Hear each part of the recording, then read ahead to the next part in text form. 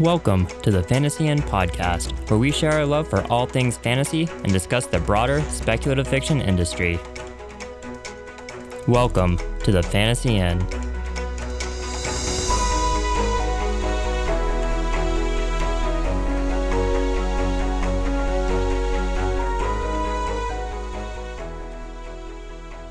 This is another episode of the Fantasy Inn podcast. Today will be joining us me, Zhenya, and also my friend. You're next. Oh, hi, I'm Tam. I'm Travis. I'm Cobb. So today we'll be talking about Hopepunk. Alexander Rowlands, author of the fantasy novel A Conspiracy of Truths, first coined the term back in 2017 in a Tumblr post, saying, "The opposite of grimdark is Hopepunk." In December of 2018, Rowlands elaborated a bit further in a live radio episode by 1A called Do Get Your Hopes Up, Rocking Out with Hopepunk. To paraphrase a bit, she said that grimdark approaches human nature as the glass is half empty. Everyone has a core of petty selfishness that can't be overcome, similar to, say, Game of Thrones. The total opposite of that would be Noblebright, where everyone has an essential core of goodness and light, similar to, say, Arthurian myth and moralistic legends. Hopepunk falls somewhere in the middle. It's not about whether the glass is half full or half empty, so much as there's water in the glass to begin with. We're all capable of both good and evil. So with that intro, does anyone have any thoughts on Hopepunk? I thought we're doing all the books that we are reading this week first. Yeah, You're right. What are we, a book blog? Okay, Jen, what have you been reading? So I'm reading a Russian book right now, a Russian fantasy book called Finist Yasny Sokol, and the author is Andrei Rubanov. So it's translated to Finist the Bright Eagle, no, the Bright Falcon, and it's a book based on a traditional Russian fairy tale of the same name. So the book is only out in Russian so far, so actually it's a bit useless to tell you guys about it, but I'm really excited about it because it's really, really based on Russian culture, and specifically it's set in pre-Christianized Russia. So it has all these old gods, the pagan mythology, and so on. And the book itself, I think, is going to be a good one. I'm only at the beginning, and I'm really slow at reading in Russian, so it takes me a while. But I really hope that it's translated to English sometime, because it seems to be a lot of fun so far. Oh shit, you people actually expect me to read something. I'm actually reading The Mad Ship at the moment, book 2 of the Live Ship Traders. I started it last night and am already halfway through, which is saying something given it's 900 pages long. The author is Robin Hobb. Book 1 is Ship of Magic. Probably start there instead of with The Mad Ship, unless you're a cop and like reading things in the wrong order. Hey. But it's really good, as you can probably guess by the fact that I've read half of a 900-page book in 2 days.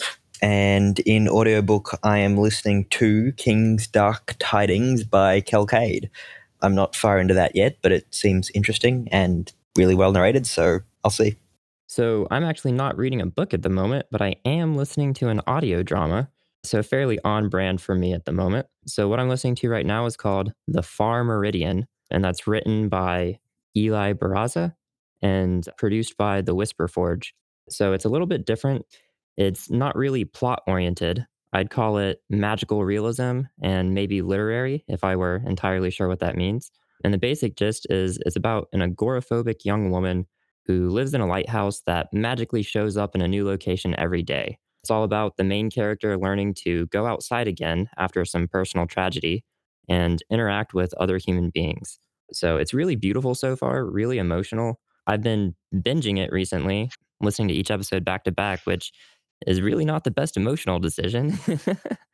But it's really powerful, and I highly recommend it. I'd also say that it's a good example of hope punk because, I guess tying that into our topic today a little bit, it's very hopeful, and its message is kind of on humanity and being able to interact with others and have relationships and kind of overcome your own personal fears.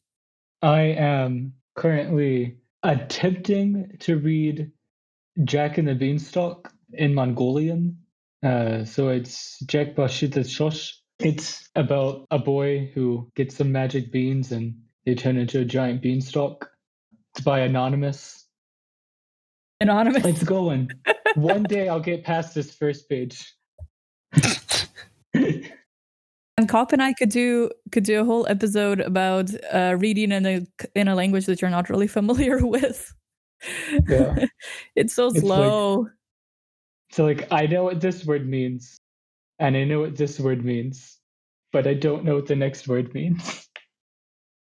Do you find yourself like having to look up words all the time, or do you just power through and hope you get the gist of the story? Yes. I mean, sometimes you can power through, but sometimes you realize, like, oh, wait a second. These two individual words together mean something completely different. That's interesting.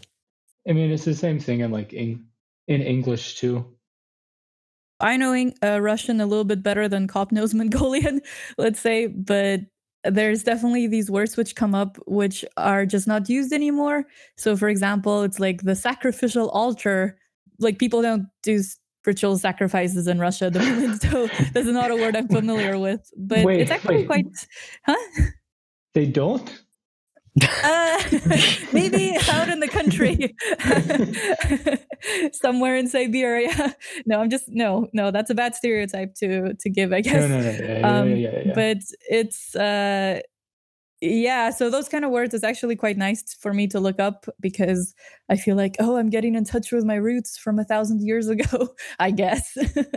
Yeah, or it's like an actor who beats a certain drum and he runs around and tells stories, and this was popular in the Middle Ages. I mean, maybe in English I'd know this because I read fantasy books in English, but not the Russian word for that sort of thing. Yeah, they use the like more literary language as well. Like in English, no one is walking around going once upon a time. Speak for yourself. That sounds like how I narrate my day. Once upon a time, I woke up. I guess moving a little bit on to our topic of the week. In general, hope punk, like any subgenre, is not always easy to define. So, do you guys want to share kind of how you understand hope punk, what you think it is? I was going to say just really quickly, I think to me, hope punk is a feeling of everything is not that great. You don't know if things will get better, but you still try, and you still try and build a sense of community to make things better. And you don't know if it will all work out. There's still that sense of uncertainty, but nonetheless, you still attempt, you still make that effort to push for something better. Yeah, okay. So, I kind of think hope punk is a little bit of a blend of utopian and dystopian genres. So, one thing about utopian that I'm not always a fan of is it tends to homogenize the world and assume everyone has the exact same needs, which may be true on a broad level, but not really true on the individual level. Utopia might show an ideal world without any indication of how we get there or whether it's achievable in the first place. And on the other hand, dystopias tend to make a statement about the dangers of continuing along our current path by showing extreme examples of a future society. So, books like 1984 by George Orwell, or Brave New World by Aldo Huxley, or even more recently, one of my personal favorites, 84K by Claire North. All of these are examples of dystopian literature. And I think Hope Punk tries to split the difference. So it shows characters struggle against oppression found in dystopias as they journey towards a world that's just a little bit better and a little bit closer to a utopia for everyone. to be honest, I think I never quite got the difference between hope punk and noble bright and so on. I feel like people sometimes use the different terms to mean the same thing. With just some people preferring hope punk and some people preferring noble bright or whatever the term is. So, in this article on Vox.com that talks about hope punk, there's a part that says, instead, he argues that love may be beautiful, but it's also messy and painful, and far from being naive, it's a conscious, hard won, and fully self aware choice. That self awareness is a vital element of hope punk because it sits partly in opposition to the fantasy trope known as noble bright. in which social systems are good because the leaders we choose are inherently good. The chosen one is chosen because they're mythically wise, noble, and just, and heroes win the day by virtues of being heroes. So, and it goes on to talk about how Noble Bright gives a sense of things 100% will be better. The hero is here, the hero will save the day. And it gives the example in Lord of the Rings. It compares Aragorn as a noble bright hero versus Sam and Frodo as the Hopepunk elements.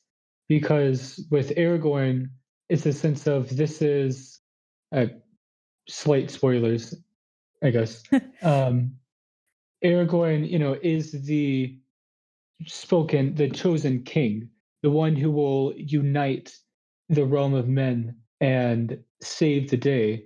Whereas Frodo and Sam don't know if things will work out. They don't know if they can even destroy this ring, but they still try. Even when they're at the base of Mordor, they still are doubtful that things will even work out. Even up to the very end, everything is in doubt for them. And so I guess that's the main difference that the article points out. Noble Bright is certain that things will work out. And so because you have a chosen one, you have a chosen hero. Whereas Hope Punk is doubtful that things will work out, yet you still try, and you don't have a chosen one. You don't have a chosen hero. You just have each other. But I feel like, in terms of how people actually use the two terms, I don't think there's that much difference because, for example, one of the books that often comes up is The Goblin Emperor by Sarah Monette, or rather her alias Catherine Addison. Yeah. And I feel like that book is, I wouldn't know whether to classify it as Noble Bright or Hope Punk because I don't think that Maya, the main character there, he's thrust into the role of emperor, and he basically, for people who don't know the book, he basically succeeds by being a decent guy, and a lot of people like this book because it just shows somebody succeeding not by being a plotting asshole, but just by being decent, nice, and good. And I would say that he's not a chosen one. But at the same time, I always see this book described as a noble bright as well. So I think in terms of how people use these things, it's such a fluid category. Mm-hmm. So I agree. I think there's not probably a lot of different types of terms and genres that we as like broader fantasy and science fiction readers are familiar with that can describe positivity for the most part. We've got all kinds of different things like grimdark, but yeah, hope punk and noble bright. I don't know specifics on the timing for when each term came about, but they're fairly recent things.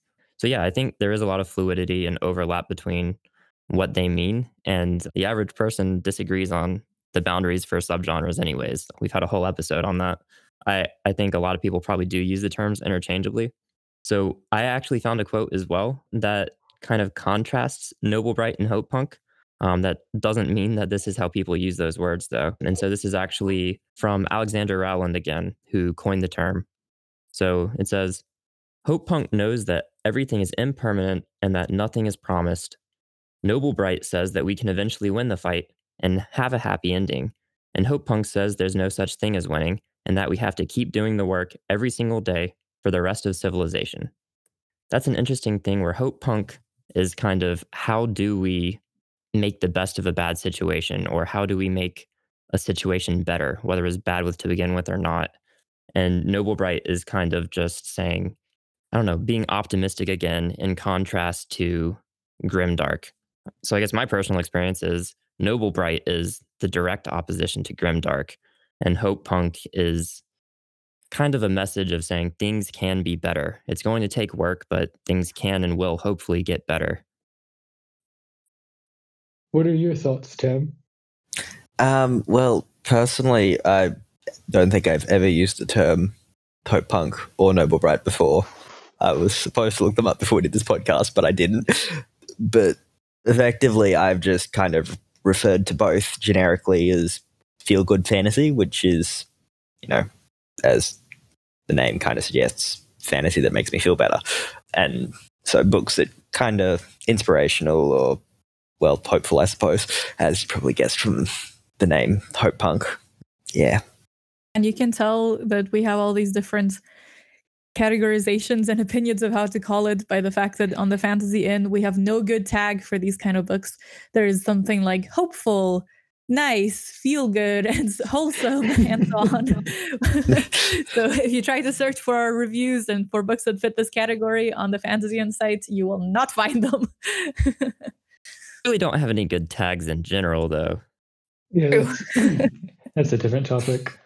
I'd say the term itself is fairly new.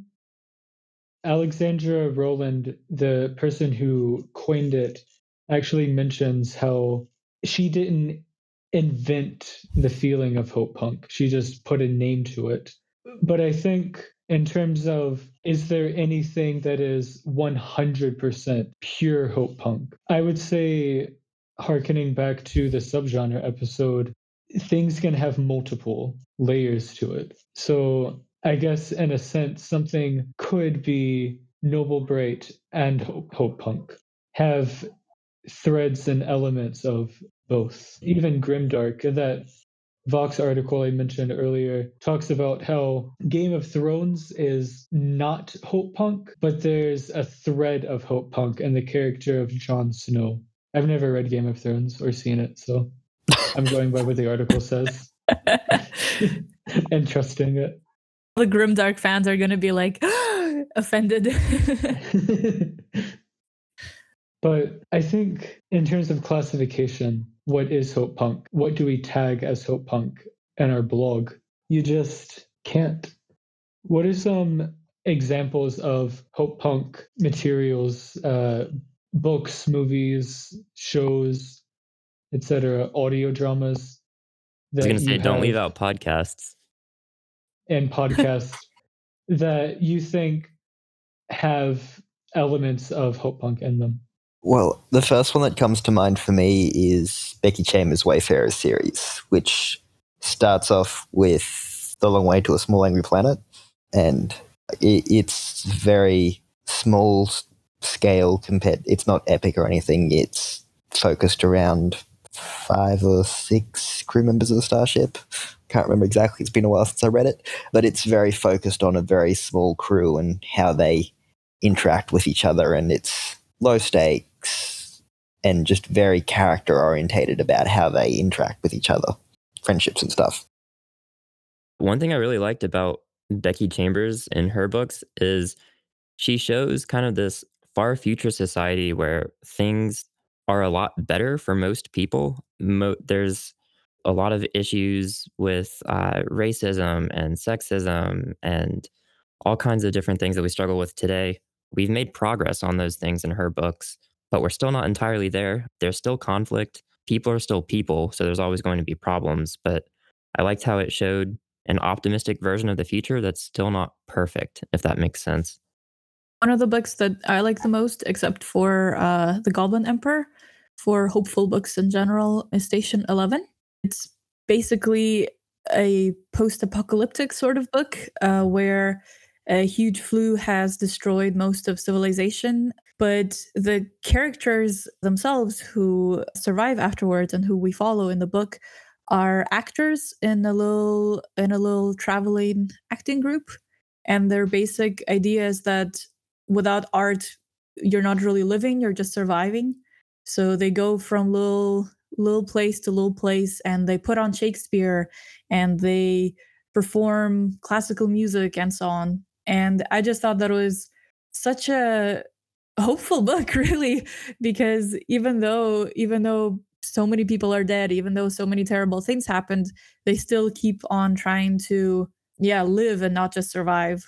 And I thought that was, I don't know, that just made me much more at peace, I guess, with the idea of ecological collapse in case it does happen. I don't know, that's a weird thing to say, but yeah, I don't know. I just really like that book and I really recommend it to everyone. So I don't have a book. I have a TV show, and bear with me.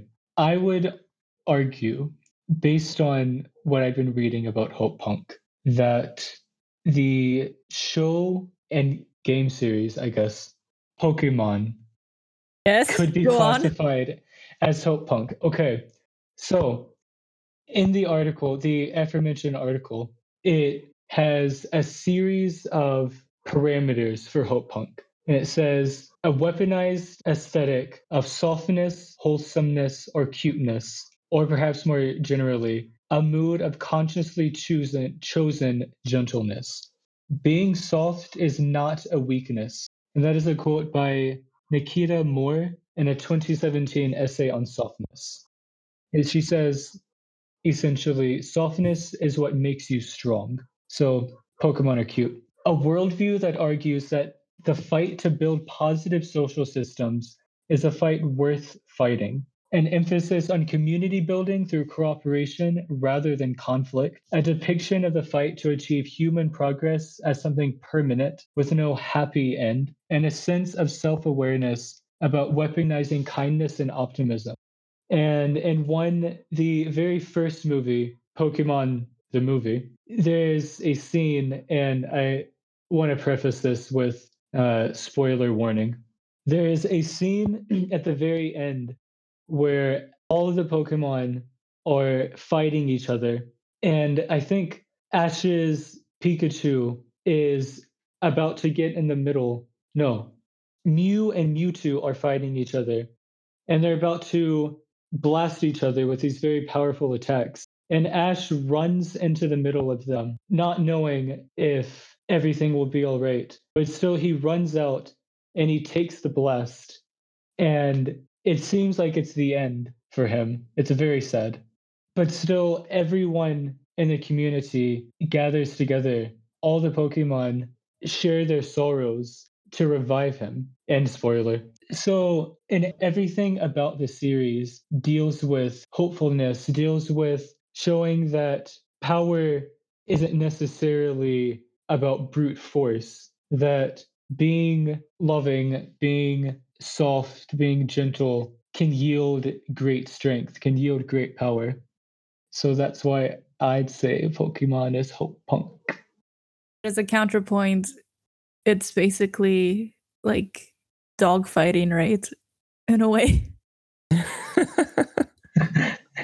Wait, what? Ash treats his Pokemon well, but a lot of trainers don't, and it's quite sad in a way.